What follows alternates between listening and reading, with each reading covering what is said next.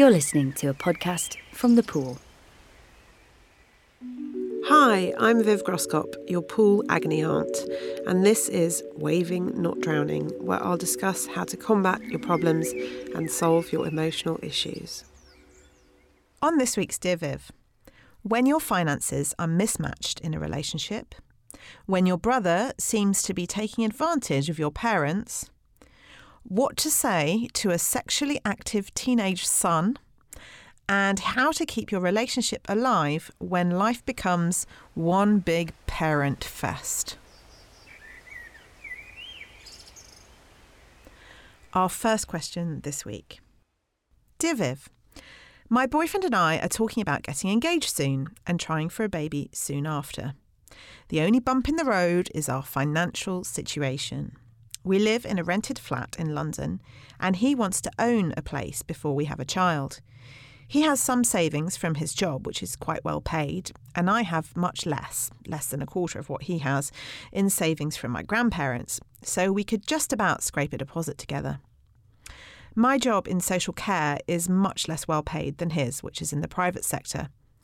It makes me feel fulfilled, but he always brings it up as an issue. He says we won't be able to afford children and a good quality of life on our combined salaries.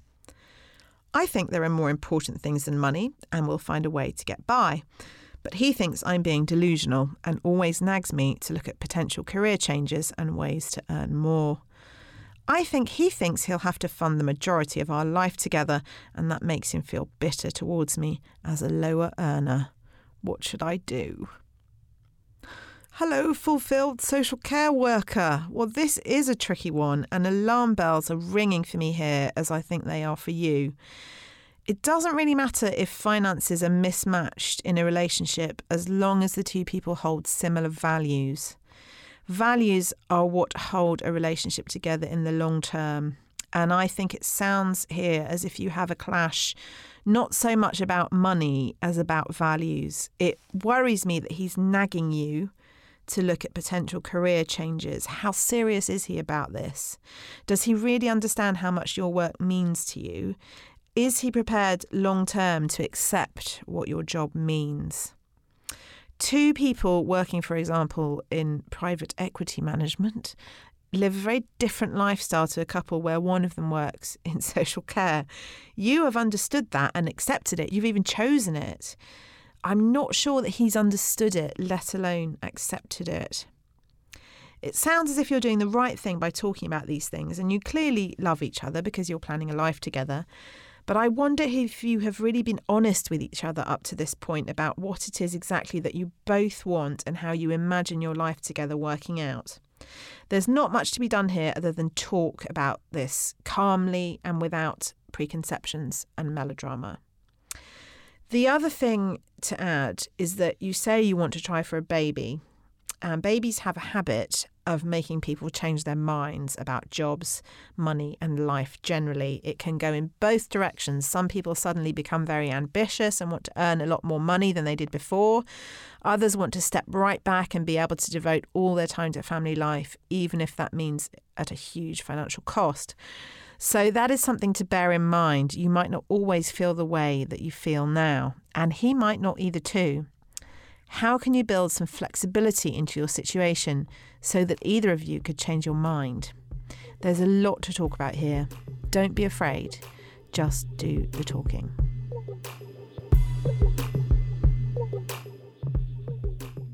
Our next question. Dear Viv, my brother and his girlfriend have recently had a baby. My parents are so excited and try and see him as often as they can, but it involves a 5-hour round trip each time. They're happy to do it, but it would help if very occasionally my brother and his girlfriend made the journey. But they won't ask as they don't want to put extra pressure on new parents. What is the best thing to do in this situation? Well, this is an easy question to answer. The best thing to do in this situation, because you are not any of the people involved, is this: butt out.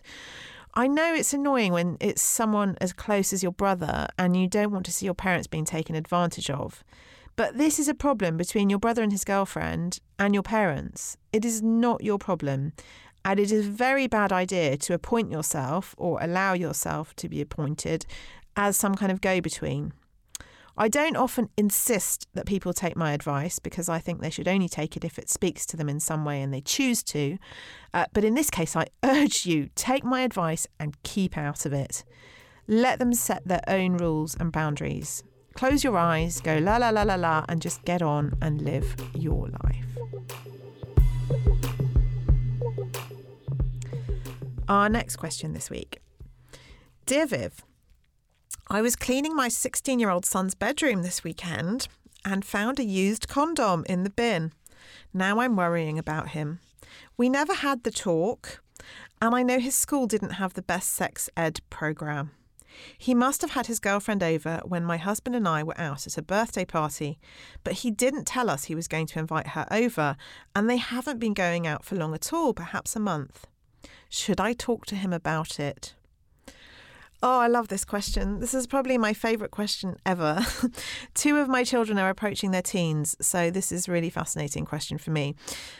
I am so amused that he left the used condom somewhere where you could find it. Either he's a bit thick and didn't think about it, no offence, or he secretly wanted you to find it so that you can have this talk. Either way, you definitely need to talk to him. Unfortunately, and however embarrassing, I think you need to tell him that you know about the condom.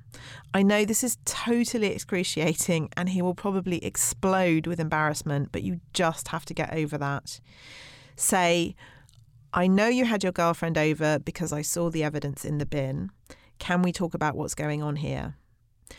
If you're not okay with him seeing her and sleeping with her, even though, to be fair, he's not practicing unprotected sex, he definitely understood something in sex ed at school, then you need to set down ground rules. If he's going to break those ground rules, then he'll have to break them off your property.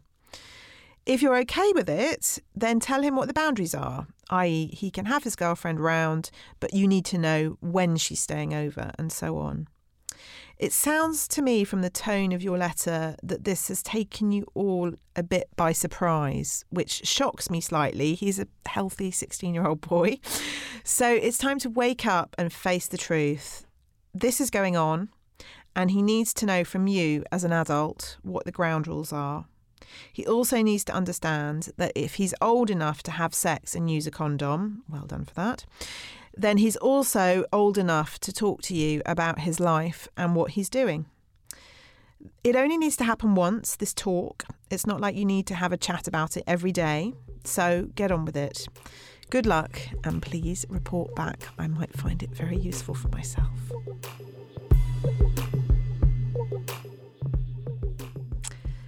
Our last question this week. Dear Viv, my relationship is suffering since we've had our second child. I know everyone says your life totally changes when you have a baby, but we were kind of doing okay until our second child came along. Why did nobody warn me that going from 1 to 2 is, in a way, even harder than having your first? I mean, it's great that you know what you're doing second time around and you're not so shell-shocked by the newness of it all, but I'm really struggling with the fact that the precious little us time my husband and I had with baby number 1 has all but disappeared. Life is one big parent fest, and we're just not getting on as we used to.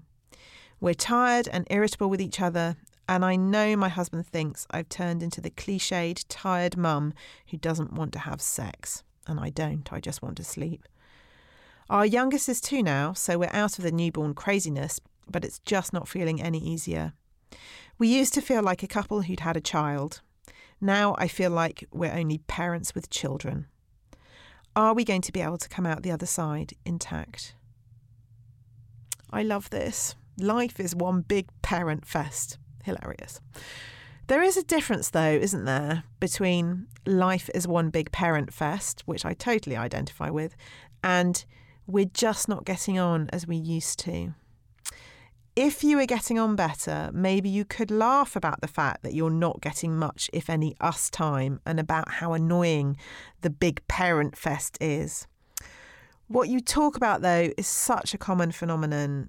It doesn't make it any less difficult, and it breaks my heart when you write, we used to feel like a couple who'd had a child. Now I feel like we're only parents with children. You will get back to being a couple. It's just hard work. And perhaps, yes, it does get harder the more children there are in the house. And it's certainly harder, I think, when any of the children are still under 5. Perhaps a radical intervention is what is needed here. Your youngest child is 2. That is plenty old enough for you to go away for a night or for a weekend. Find someone you trust to come and stay over at yours, one of your siblings, your parents, a trusted babysitter. If you don't have any options like that, can you find another parent who'll help you out? You'd be surprised how many people would understand what you're going through and want to help you out. If you don't have any money, can you ask friends if you can go and stay with them or find someone to house sit for a night or two? There are always solutions. But I think you need to get away, just the 2 of you. And have a rule when you go that you don't talk about the children for at least the first 2 or 3 hours. Talk about your memories of when you first met instead, or the first films that you went to go and see together. Once you've had some concentrated time together, you need to turn this into a regular thing. I know everyone cringes at the idea of pre-agreed date nights, but it is something that keeps a lot of relationships together. I think couples with young families are so appalled that their relationship just cannot be spontaneous anymore, that they almost give up entirely. Spontaneity is not everything, and it just can't work if most of your spontaneity is taken up with juggling little people. So get the diary out and write down when you are going to go to the cinema and when you're going to go to Nando's or wherever. It doesn't have to be exciting and glamorous. Just go out already. Don't give up. This is just a phase and it will pass. The children will grow. You won't feel so tired. You will want sex again. You just need to keep remembering to grab time for yourselves. It won't just happen though. You have to force it. Don't forget to order extra coleslaw at Nando's. That's all for today. If you have a problem you'd like to submit, please send your email to dearviv@thepoolltd.com or tweet us at thepooluk. Thanks for listening. Join us again soon. And sign in to thepool.com, where you can get more content specifically made by us for women like you. We hope we'll see you there.